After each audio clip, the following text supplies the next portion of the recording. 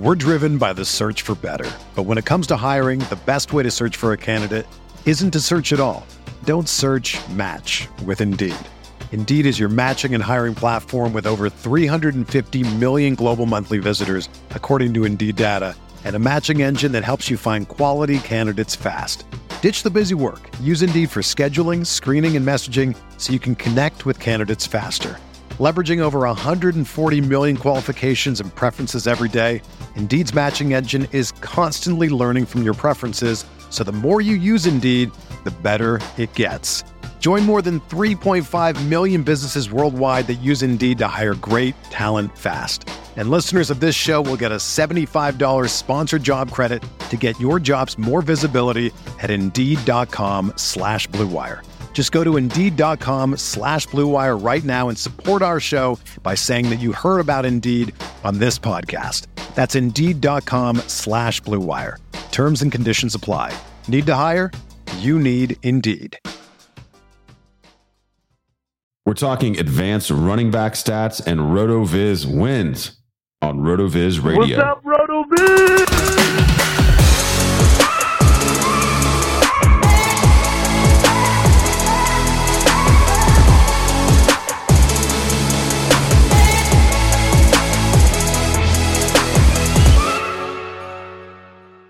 Welcome into the RotoViz Fantasy Football Podcast. I'm Curtis Patrick here with Dave Caban. We're two of the owners here at RotoViz, and we're flying high, baby. Yes, we're flying high. Oh my goodness, man! I was floating all day up above the clouds somewhere, up there outside the atmosphere with all the billionaires flying into space because Team RotoViz cashed $130,000 worth of best ball prize money this year. Just incredible. Connor O'Driscoll takes down the FFPC $100,000 grand prize. Our owner slash podcast producer team of Blair Andrews, Colm Kelly, and Sean Siegel take down $25,000 for second place. I ended up finishing 25th in the underdog contest for $5,000. Dave, the wins just keep stacking up. We found out that Madison Parkhill finished fifth in the drafters contest today and won himself a cool $1,000 there. So it's just really just feels really great to be smashing one of our favorite types of fantasy football to play in the best ball format there. So I'm sure you share all of those emotions with me today. Oh yeah. It's just so much fun, especially with these best ball leagues, because the teams are out there and that they're good, but it's much harder to know where you're going to really end up in these things. Even down to the last week or so, and then even some of these contests into the last couple of games. So it's just so much fun to actually see it pull through. Super interesting last night to follow Jarvis Landry and his escapades in a really wild game. So yeah, just so much fun. Awesome for these guys. Happy for everybody. I saw a couple emails come through today too from listeners that won their leagues or, won their dynasty league for the first year, stuff like that. So just always fun to get those messages. Yeah, it's trophy time. You guys can definitely take a couple days to appreciate your accomplishments. Whether you won a trophy, you won a big pot, whether you just had like the best finish you've ever had, even if you didn't win, you progressed in some area. Maybe you even just got better at selecting fantasy contests or, expanded the types of games that you play. I'm sure there's some element of your game that you can look back on and appreciate your progress, your personal progress from 2021. Then this weekend, we've got a transition because the next big events we're going to focus on here at RotoViz and on this pod are the playoff challenge events. And, we already saw a great article drop earlier today by Michael Dubner. He's been doing this article for a couple years. I just really love these playoff challenges. There's a couple of them to choose from at the FFPC, Dave. One with a $500,000 grand prize, which is pretty cool. Yep. Underdog's got a contest with the $200,000 grand prize. I think FanDuel is also going to have a contest. So lots of options out there. We'll be breaking down, those different contests and, maybe the reasons to pick one platform or the other. But yeah, that's just really fun. We got to figure out who all is in the playoffs in the NFL first. And one of the things that will impact that, I think, is the play of running backs, Dave, because in this final week, it's the running game, it's the defense, it's time of possession, ball control, limiting turnovers. It's that time of year where we see a little bit of a different brand of offense being played. And so I think some of these backs are going to impact the outcomes in week 18. So I'm going to kick it over to you to talk advanced running back stats. All right. So I'm just going to float this out there. You might hear Henry the cat and Phoebe the dog in the background. Henry not feeling too great, scheduled to go to the vet tomorrow, but he is happy to talk about some of these running backs. And one name we will mention is his favorite running back, Derrick Henry, when you're talking about running backs. But I looked at running backs that had recorded more than 100 attempts this year. And what we see is that Javonte Williams, for starters, who we talked about earlier in the year, who was killing it, continued that trend throughout this entire season. 3.4 yards after contact, Curtis, the highest of any running back. I can say of the different things that I look at, yards after contact is one where you do tend to see guys that I think most people would agree are pretty talented, performing well in that metric. So he finishes first there. His broken tackle percentage of 15% was absurd because the closest player behind him was Devin Singletary at just 11.8. Wasn't as great at missed tackle percentage, still 16th though among running backs with 100 or more attempts. But you put that together into evasion percentage with 21%, he's ties with Devin Singletary for the top rank. Now, Devin Singletary got so high because he had a missed tackle percentage rate of 9. Only Josh Jacobs was higher at 10. But I mean, this is a pretty impressive thing to see the way that he carried this throughout the season, was able to finish it. We've talked time and time again about what that could mean for Williams when he truly takes over the backfield. Top 5 in evasion percentages. I'm sure some people are interested. Williams, Singletary, Aaron Jones, Josh Jacobs, and Nick Chubb. I think one could argue that Singletary and Jacobs aren't quite as strong players as Jones and Chubb, but I think finishing among that group really speaks to the running back that he became, the running back that he is, and will remain excited about Javonte Williams as we look toward the future. I did look at a couple other things. I don't know if you want me to pause here, though, in case you had anything that you wanted to say there before I get into some of the other stuff I looked this week. Yeah, so I think, first, Javonte Williams belongs in every dynasty running back top 5 at minimum. That's where the conversation starts. So as everyone's going back through the rankings, you just go ahead and he's in that group of backs that you're going to put in the top 5. We can debate how high he should go. But I think he's really just going to be poised for a huge year 2 leap.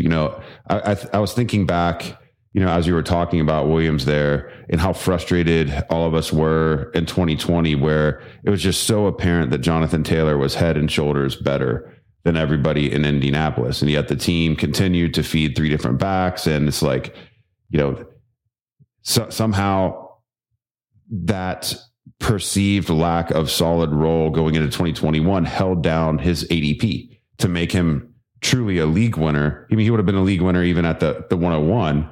But, he's especially a league winner at the 1-2 turn because of the questions that people had about workload. And I think that, some people are going to learn from that situation and aggressively draft Javonte Williams in 2022.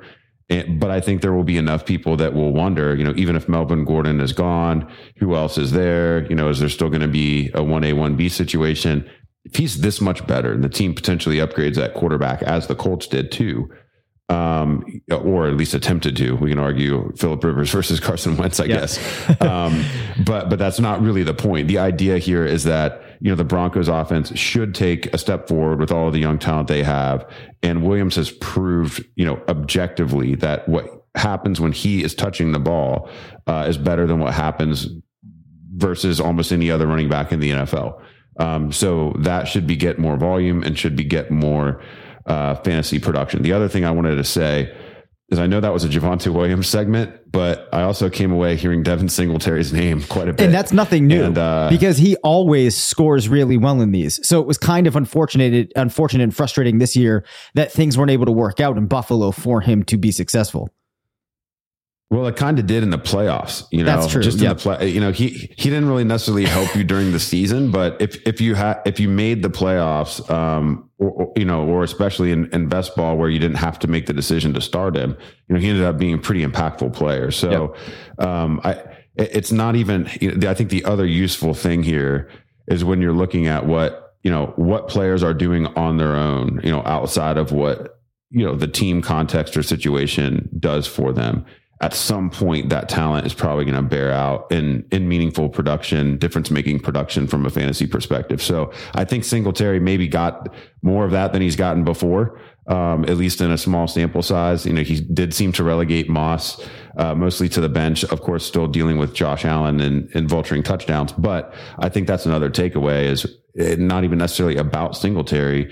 You know, we should be aware of the names that are showing up on this list. And they should be on our list of, desired targets, regardless of ADP. Yeah, for sure. I mean, I can't argue with that. Like we've mentioned, this is one way to look at something else that you might not see in some of those fantasy numbers or those counting stats that you're normally looking at. It's worth paying attention to. So I'm excited to see where it takes us next year as we start seeing some more players enter the league. Now, I was kind of curious about how backs fared when they were running against stack boxes versus, running against, boxes that had fewer players in there. So I kind of chopped it up by looking at rushing attempts where a player was facing 7 or more defenders in the box. Shouldn't come as a surprise that Nick Chubb is very good even when the box is stacked.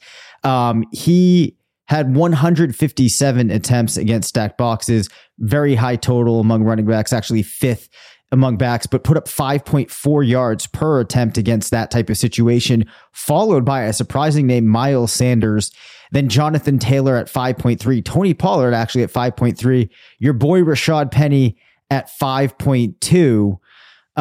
So kind of interesting to see the way that you could see like Miles Sanders, you might not expect, but impressive to see Tony Pollard up there. I think a lot of people were talking this season about how Pollard looked compared to Ezekiel Elliott, yet Dallas still trotted him out in so many situations. Elliott actually ranked 11th in terms of total rushes against boxes with 7 or more defenders.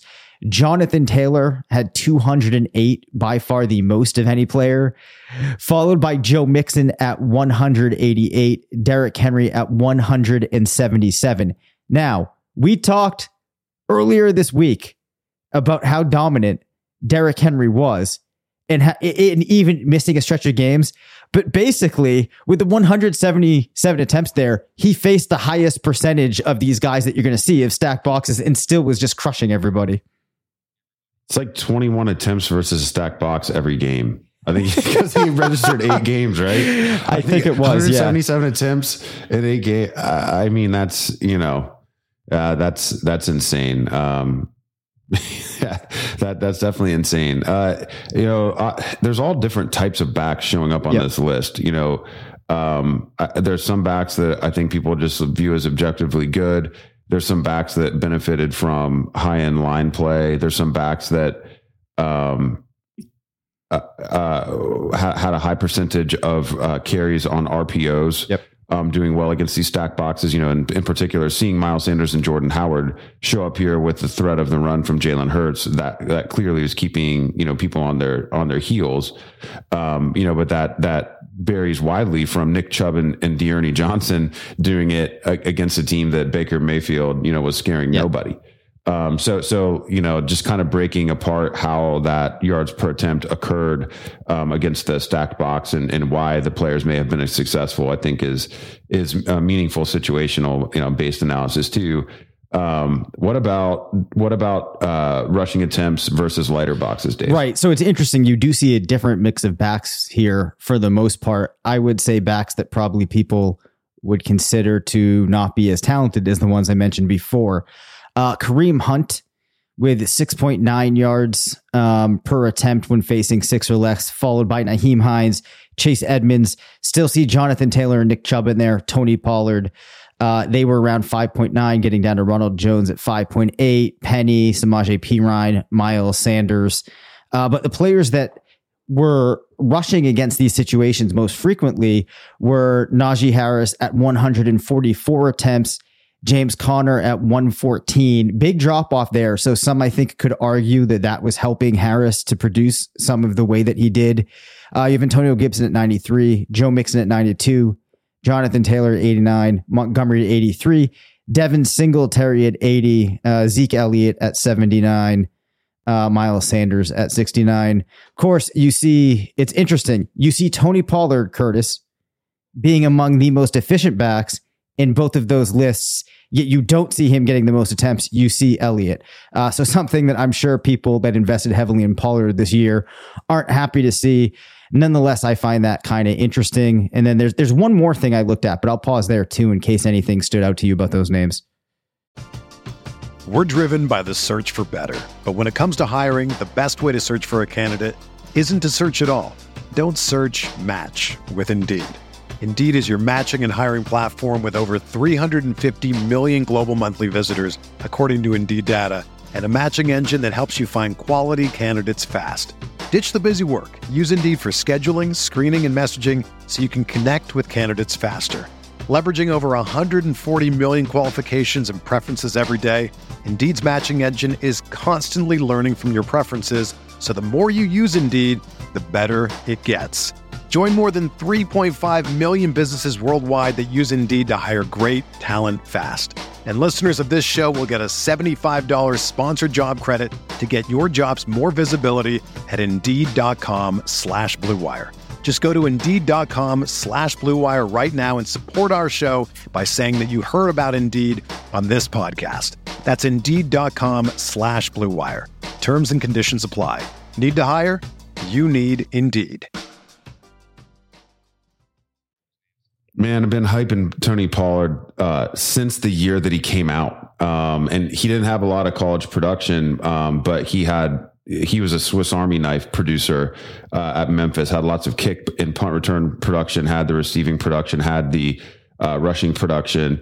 And, I was kind of equating him to a potential, future Jamal Charles type. I mean, he's got the same body type. He's got a similar skill set, one or two cuts, and then, just kind of razoring through, the defensive seams. And one of these years, he's not going to, unfortunately, have the type of sustained success over 3 or 4 seasons, probably that Charles enjoyed. But I think we're going to get a year. We're going to see a year where Tony Pollard has, 1,300 plus yards from scrimmage, and it could be next season even. I think there's a pretty good argument to be made for the Cowboys just, treating Zeke Elliott like, a rented mule this year. He's only going to become less efficient as he continues to age within that bad deal. And you might as well front load his volume and his workload, and keep Pollard fresh for when you actually need to make that switch. It'd be probably better for us in fantasy and probably better overall for the Cowboys offense, which has kind of been sputtering of late, to just give Pollard those touches now. But, I guess if I was the GM of the team and weighing all factors, I understand it's not as simple as we would like it to be at times in fantasy. So it is great. I think I see just him. Let's see, in terms of like the top producers, it's really Pollard and Taylor, the only two showing up in the top 6 on both lists. That's pretty good company. And then Rashad Penny actually also top 8 in both lists. So those are the only 3. I mean, wow, that's pretty cool. Yeah. Now, one point I feel like making too about Zeke is he's only 26 right now, but he's already been in the league 6 years. Which that piece isn't surprising because it's starting to feel like he's an older back given the amount of time that we've seen him. So that's something I would keep in mind for those dynasty managers out there. If you're just looking things up and thinking to yourself, all right, well, he's only 26. We see some players go to 27, 28. Maybe that's not the case here with Zeke in terms of the amount of, seasons you're going to get into that age bracket. Yeah. And he's been being used heavily dating back to his 3 years at Ohio State as well. I mean, he really has 9-10 years of consistent heavy production, and not every back that comes into the league gets the type of freshman workload that Ezekiel Elliott got. Most of those guys come in with a growing role as a sophomore, a junior season breakout, perhaps, or maybe, you once in a while you get the Jonathan Taylor, Saquon Barkley types, Ezekiel Elliott types, but that's not, the only profile that hits in the NFL. Usually we're getting a year and a half or maybe 2 years of that higher end production in college, not 3 straight years. So lots of context there with Zeke, but I think the takeaway is Tony Pollard could potentially be a post hype sleeper in 2022 yet again. Right. And I don't think he's going to command a very expensive ADP.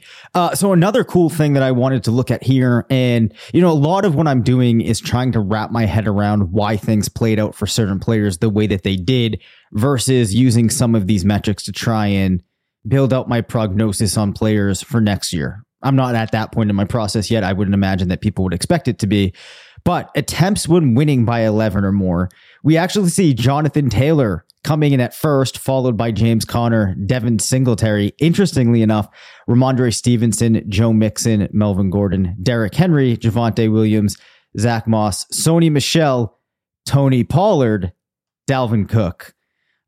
Which is a really interesting piece there with Pollard. But of course, what you're going to see here reflected is that, teams that fared decently well, we're going to see those players more commonly.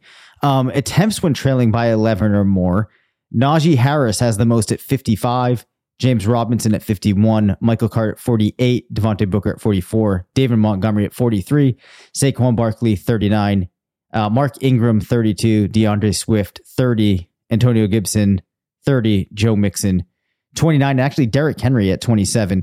Even when trailing, they were still not afraid to give him the ball. Which, I mean, I didn't even know DeAndre Swift had 30 carries this year. Like, I think every carry that he had, they were trailing by 11 or more points. It just feels like he was never on the field at any point. I know. It's kind of crazy to see him in the top 10 of any running back list. Yeah. So, I don't know if I have any major takeaways there, but I think that the most interesting thing to me was just seeing the amount of plays that Harris was getting and they were trailing by 11 or more. I think it speaks to how he was able to amass so many expected points, which we'll talk about later, because the team was using him across so many different situations. This ties in the high value touches that we talked about for him in total and percentage of team high value touches, where, basically every high value touch that the team had went his way, which I guess I'll just bump right into expected points. Now, I looked at these in total, in weeks 1 through week 17 on a per game basis. Derrick Henry, 21.2, led the league, followed by Harris at 19.9, then Alvin Kamara at 19, Taylor at 18.5, Dalvin Cook at 17.6, Fournette at 17.4, McCaffrey at 17.3, Swift at 17.3, Eckler at 17.1. I think that the difference between Henry and Harris there is actually notable, how much higher Henry was than other players, given the fact that so much of his, or such a high percentage of his expected points are coming from the rushing work. I lost my train of thought on the other thing that I wanted to point out there, Curtis. Oh, I think it was that there's actually it's happening gradually, but between Derrick Henry at 1 and Joe Mixon, Austin Eckler around 11 and 12, that's a pretty big cliff there. That 21.2 delta versus 17.1 is pretty legitimate. Yeah, it is. It's kind of actually, it's kind of flat after the clear top tier.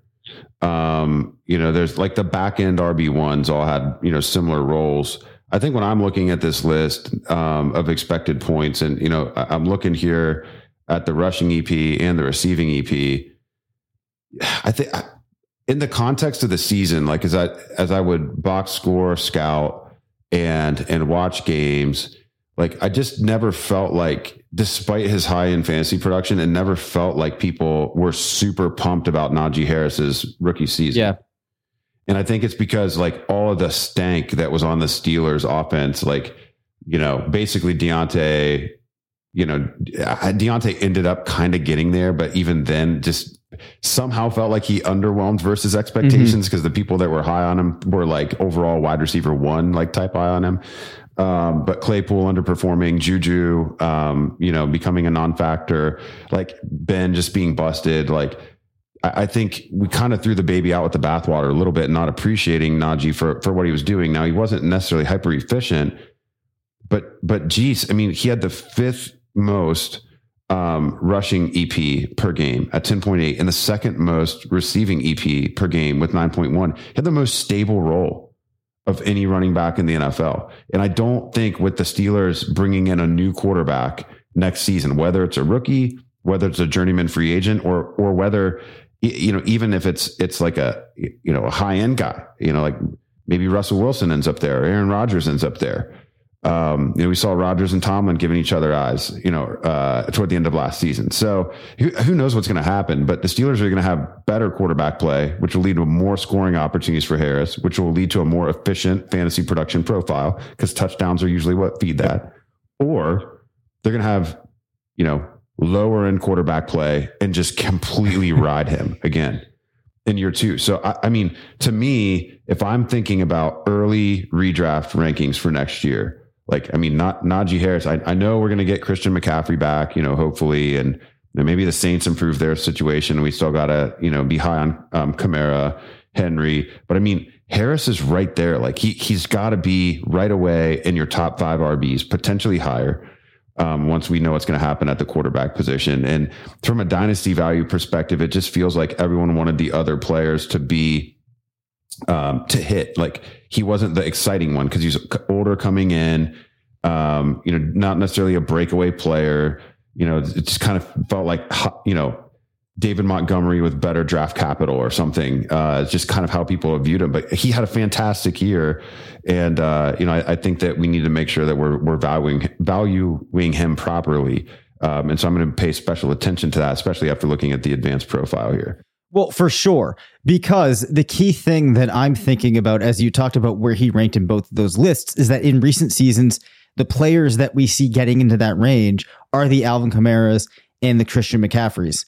And I don't think that it's by accident here that we're seeing him land in so many of these lists. And people could knock the talent, but I think you just laid out the reasons why, at least for next year, he's going to remain relevant for redraft. And I think that you can make many compelling arguments for dynasty if you're looking out a couple of years, why he remains relevant.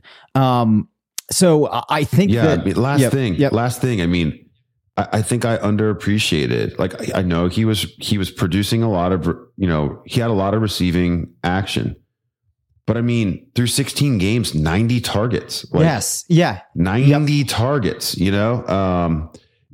is a big deal. Yep. He just did not have elite touchdown production. I mean, 10 touchdowns on all the touches that, on almost, 70 receptions. I mean, on 366, is that right? 366 touches, 10 touchdowns. I mean, it's not great. That's not the type of rate you would want from a truly elite guy, but you could also argue that should correct next year. So, again, just one more, I think, micro argument for, building a case for Najee in 2022. Yeah. So just because you talked about it, I will throw out of players with more than 100 rushing attempts.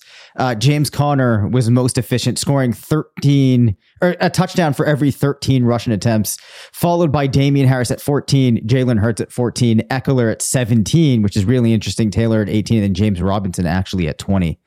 But agree with everything you said there before that. Just wanted to throw out that final note.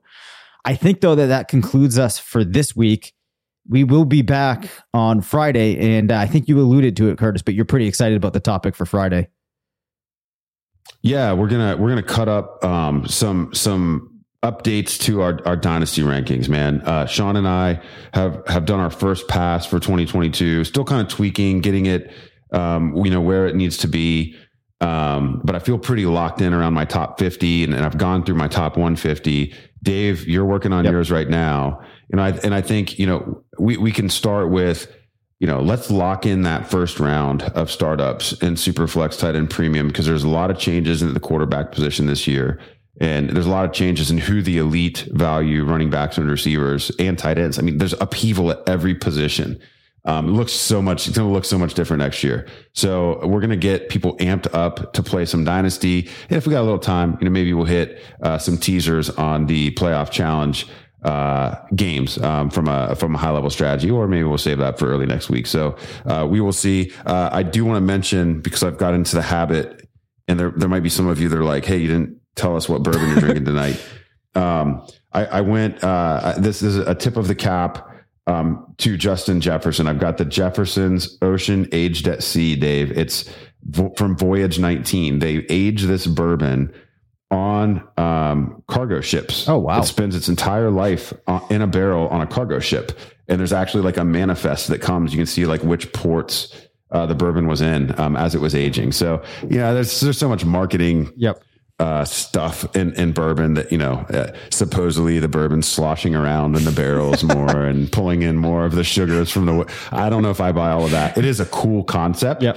And they're charging me a markup for it, but it is pretty damn cool. So, it's also an excellent bourbon. So, do recommend, if you can, in particular, if you can find Voyage 19, they number all the voyages. The reason to buy Voyage 19 is it's a special wheated mash bill. Okay. And so for those of you that, you like the Pappy Van Winkle's, the Maker's Mark types of flavor profiles, you're going to like Jefferson's Aged at Sea. And again, shares a name with Justin Jefferson. So pretty cool.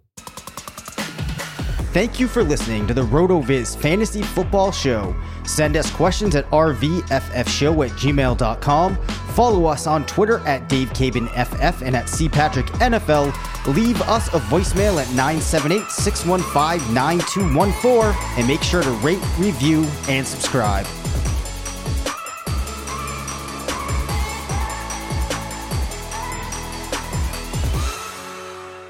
Everyone is talking about magnesium. It's all you hear about. But why? What do we know about magnesium? Well, magnesium is the number one mineral that 75% of Americans are deficient in. If you are a woman over 35, magnesium will help you rediscover balance, energy, and vitality. Magnesium supports more than 300 enzymatic reactions in your body, including those involved in hormonal balance. From functional medicine doctors to mental well-being and female hormone experts, we all know that magnesium is the one mineral to improve all aspects of well-being and health. But which one?